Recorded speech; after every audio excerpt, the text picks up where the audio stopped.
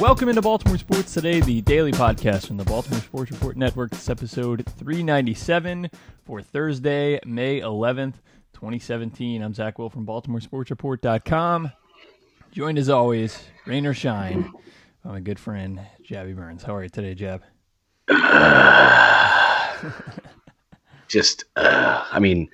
If you have a kid and you listen to this podcast, don't watch sports. Just don't. just hang out, enjoy. Find another hobby. Yeah, go to the museum like I see people doing on Sundays at 1:00, which is just crazy to me.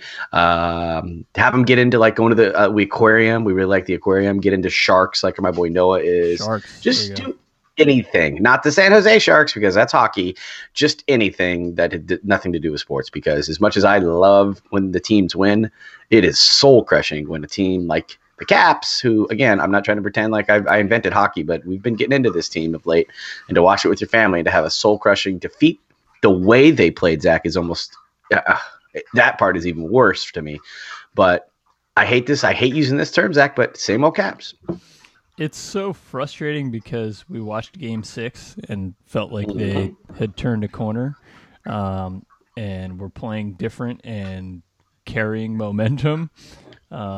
And Game 7 was sort of the complete opposite of all of that. I don't know who these two teams were, the Caps team that showed up in Game 6 and the Caps team that showed up in Game 7.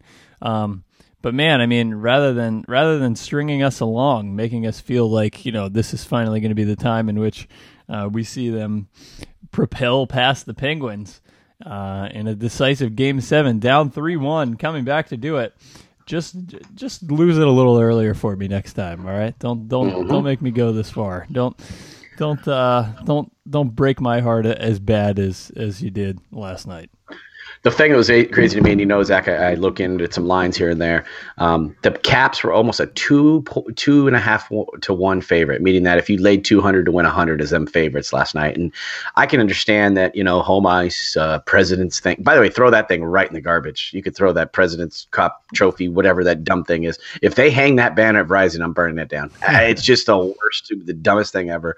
But you see it and you go, well, the Caps don't usually win Game 7s, let alone win Game 7s against Pittsburgh. And then I found this nugget right before the game. The Pittsburgh was 5-0 in Game 7s on the road. Weird. It's just the way that they go. And it wasn't just how the Pens played, because honestly, I think the Pens played better than the Caps, obviously. But I think the Caps played one of the worst games I've seen them play all year. Yeah. All the way around. Now, there were some shots. There were some chances, obviously. Fleury was standing on his head. But I feel like the Caps just missed. And then at one point, Jackson said, this was in the late second period, early third period, shoot the GD puck. Just shoot the puck. I mean, how many pretty passes can we not be crisp on? I get it. When they score, it's great. And I was telling my parents-in-law who were in town here, and my mother-in-law was asking me about it. And I said, there's two things in hockey. And tell me if I'm right, Zach, on this one. There's pretty and gritty. And the Caps would be considered pretty, and more the gritty team is going on to play in the Eastern Conference Finals. Yeah, it's true. It's true. It was tough. They had plenty of great chances. I mean, when they were down 1-0, you felt like, okay, look, they've had a couple bad bounces. If they keep shooting the way that they're shooting, they could tie this thing up. It's a puck luck, right? Take it to overtime. Yep, exactly. Take it to overtime and win this thing. And then they went down 2-0, and I was ready to pack it in. I mean, I thought there's no way they're climbing out of a 2-0 hole. They couldn't get Holtby off when they were trying to. Oh my God, that was so sad. It was brutal. It was really painful. I will tell you this too. Of the power play, it was tough to watch. Hey, OV8, you were responsible for both of those goals, in my opinion. Again, I'm not a puckhead. I just tell you this. He didn't get back on the first one. Then he turned the puck over on the second goal, which, by the way, Holtby's got to get if you're this quote-unquote great goaltender. I understand it's a tough angle, but last time I checked, Fleury was standing legitimately on his head for some open nets that they were unable to cash in on. So I'll get it. I will say the effort was there. But Ovi just seems to come up very, very small in these kind of spots. And I hate beating up on just him because he's the face of the franchise. Nick Brackstrom, you didn't do anything last night too, except for missing open net. Shattenkirk, good riddance to you, sir. I don't care about your game winner in this series. You're terrible. Sorry, you just are. And this team's going to look a lot different next year. And I hope it includes TJ Oshie, because that's somebody that I can definitely get behind and somebody that I feel like is somebody that you need, more of a grinding type guy. But he's going to, I mean, his salary is going to be out the roof because I was trying to tell Jackson, he said, well, they just bring Oshie back. And I was like, well, Oshie, if he's on any other team than with Ovechkin and Backstrom, he's probably the best offensive player, right? Would you say? I know a lot of regular teams out there. So there's a team out there that'll take TJ Oshie, pay him what the Caps can't pay because they got so much invested in these Russians that, who knows? I don't know. It'll be interesting next year. It's over. It was a great ride. It was fun, but it's the way they lost Zach. If they would have lost like in overtime and grinded and played well, and I would just tip my cap to Penguins. And Penguins are a better team. I'm not going to say they're not. But over 7 games, this went 7 games. It was one of the worst game 7s I've ever seen from, at least aside from that I root for. I know. Yeah. Yeah, but at least the Orioles had a good one. Yeah, on the other side, the Orioles, who Wade Miley came out and pitched well early on.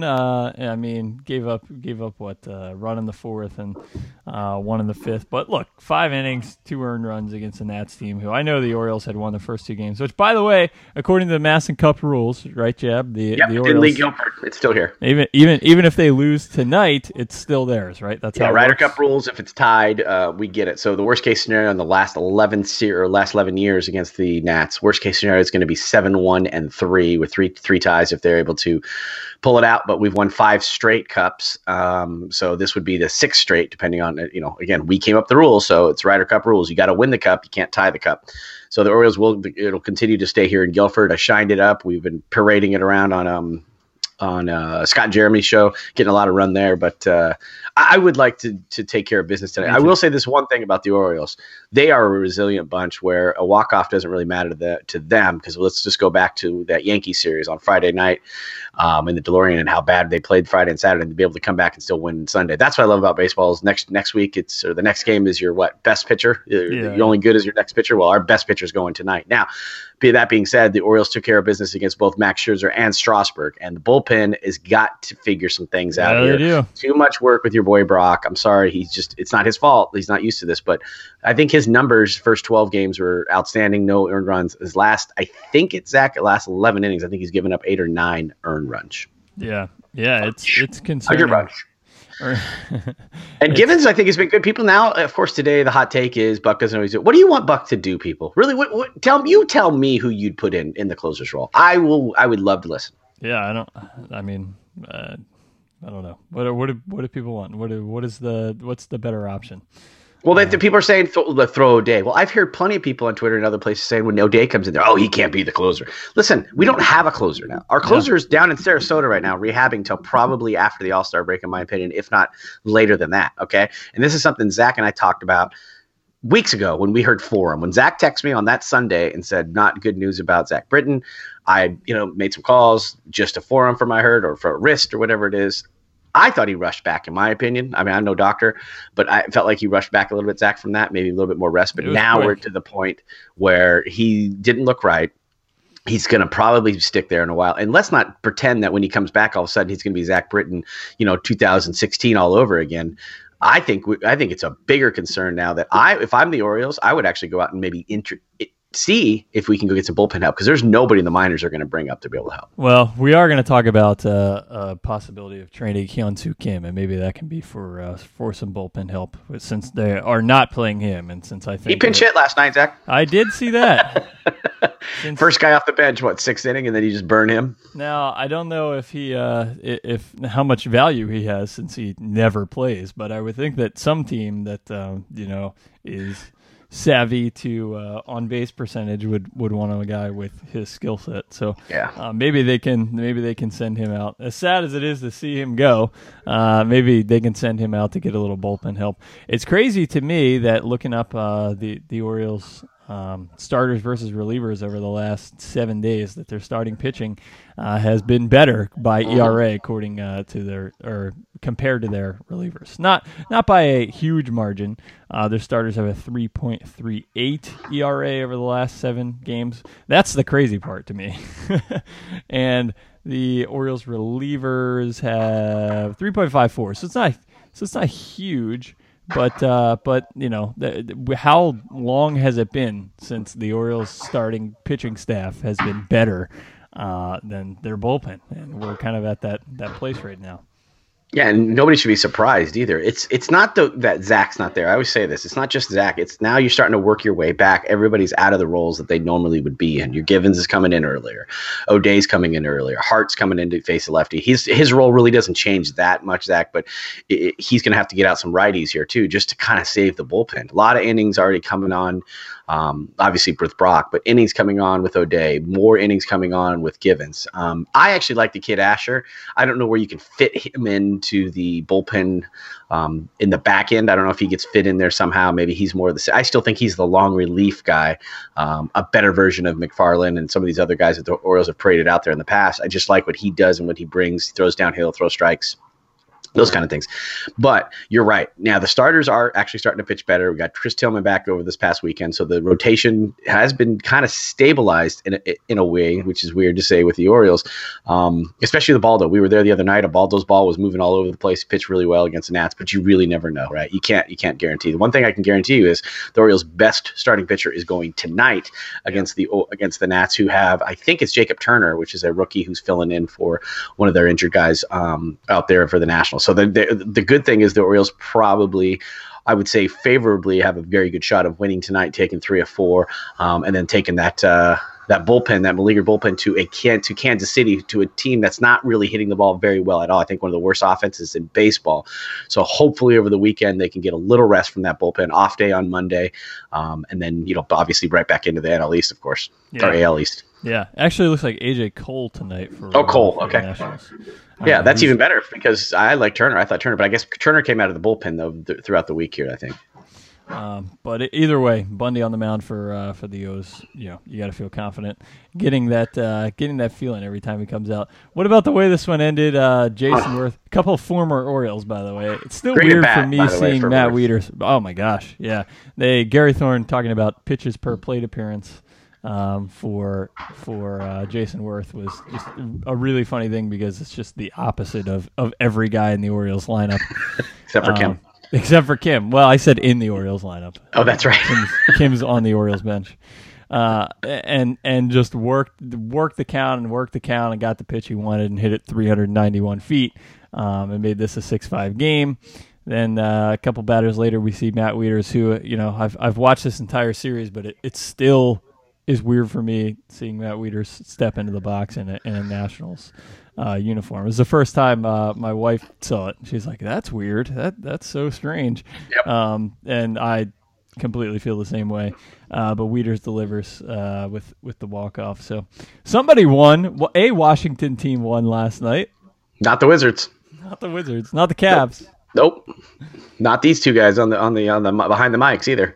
No. It was awful. I'll say this, Matt. I was happy for him. I will say this about the ninth inning. I really do think Jason Worth at bat was one of the best at bats I've seen in a while in the situation he was. I think it actually fired up he's a fiery guy in general. He needs a haircut, all the different things people talk about him, but he's a ball player that I think makes that, because I don't think they have a tremendous amount of leaders, because their leaders would be like Max. It's hard for a starting pitcher to be kind of a leader. Bryce is trying to be it. He's kind of awkward in that role. Zimmerman is not that loud guy. I just feel like Worth is the guy that gets him going. So when he hits that homer, he's looking at the bench. He came in like really fired up. And again, it's still 6-4 there. Or at that point, 6-5 there. And then Bryce, I thought, had a really good at-bat, being able to kind of serve it into left field. As soon as he got off his bat, I knew he was trucking for second base, because that's just the way that is and the way that the shift was on too. So then you get Zimmerman out, have a walk, and then, of course, Matt comes up second and third. And I'm just like, you can get him out. First pitch, he just lines it right to Chris Davis. And I'm sorry, Chris. 9 out of 10 times, I think somebody put that on Twitter, 9 out of 10 times Chris should have that ball. I don't know if he was masked by the guy in first base or what the deal is, but either way, usually Chris Davis would pick that at least, and we're going to go to at least extra innings on a tie game, but it wasn't to be the case. Matt Wieters wins. I will say this, Zach, and I'm going to ask you this, and maybe it's just the taste in my mouth that was so terrible. Did they seem to celebrate a little bit more, or is that one of those where they're just tired of the Orioles just pounding them? I don't know. Was that good for Matt? Like, do you think there was a lot of different factors going into that? I think it was good for Matt. He had a big game, by the way, overall. Yeah. Matt Wieters, let's see, he went 3 for 5, 2 RBI. He's been good for him, man. Nice game for him. He's hitting 289. He's playing well. I'm sure for him that was a very big moment. The Orioles kind of giving up on him, letting him go somewhere else, signing late in the offseason. That was probably a really special moment for Matt Wieters. Yeah. And if I wasn't so pissed off, if I didn't have some kind of stomach flu or stomach bug like I've had the past 24 hours, no exaggeration, I don't know what has been worse, watching the Orioles and Capitals lose the way that they did, or I'll spare you the details, but being as sick let's just as say you I've haven't been going to Chick-fil-A of late. I have not been going to Chick-fil-A. Actually, just saying the words Chick-fil-A right now still makes my stomach feel a little queasy.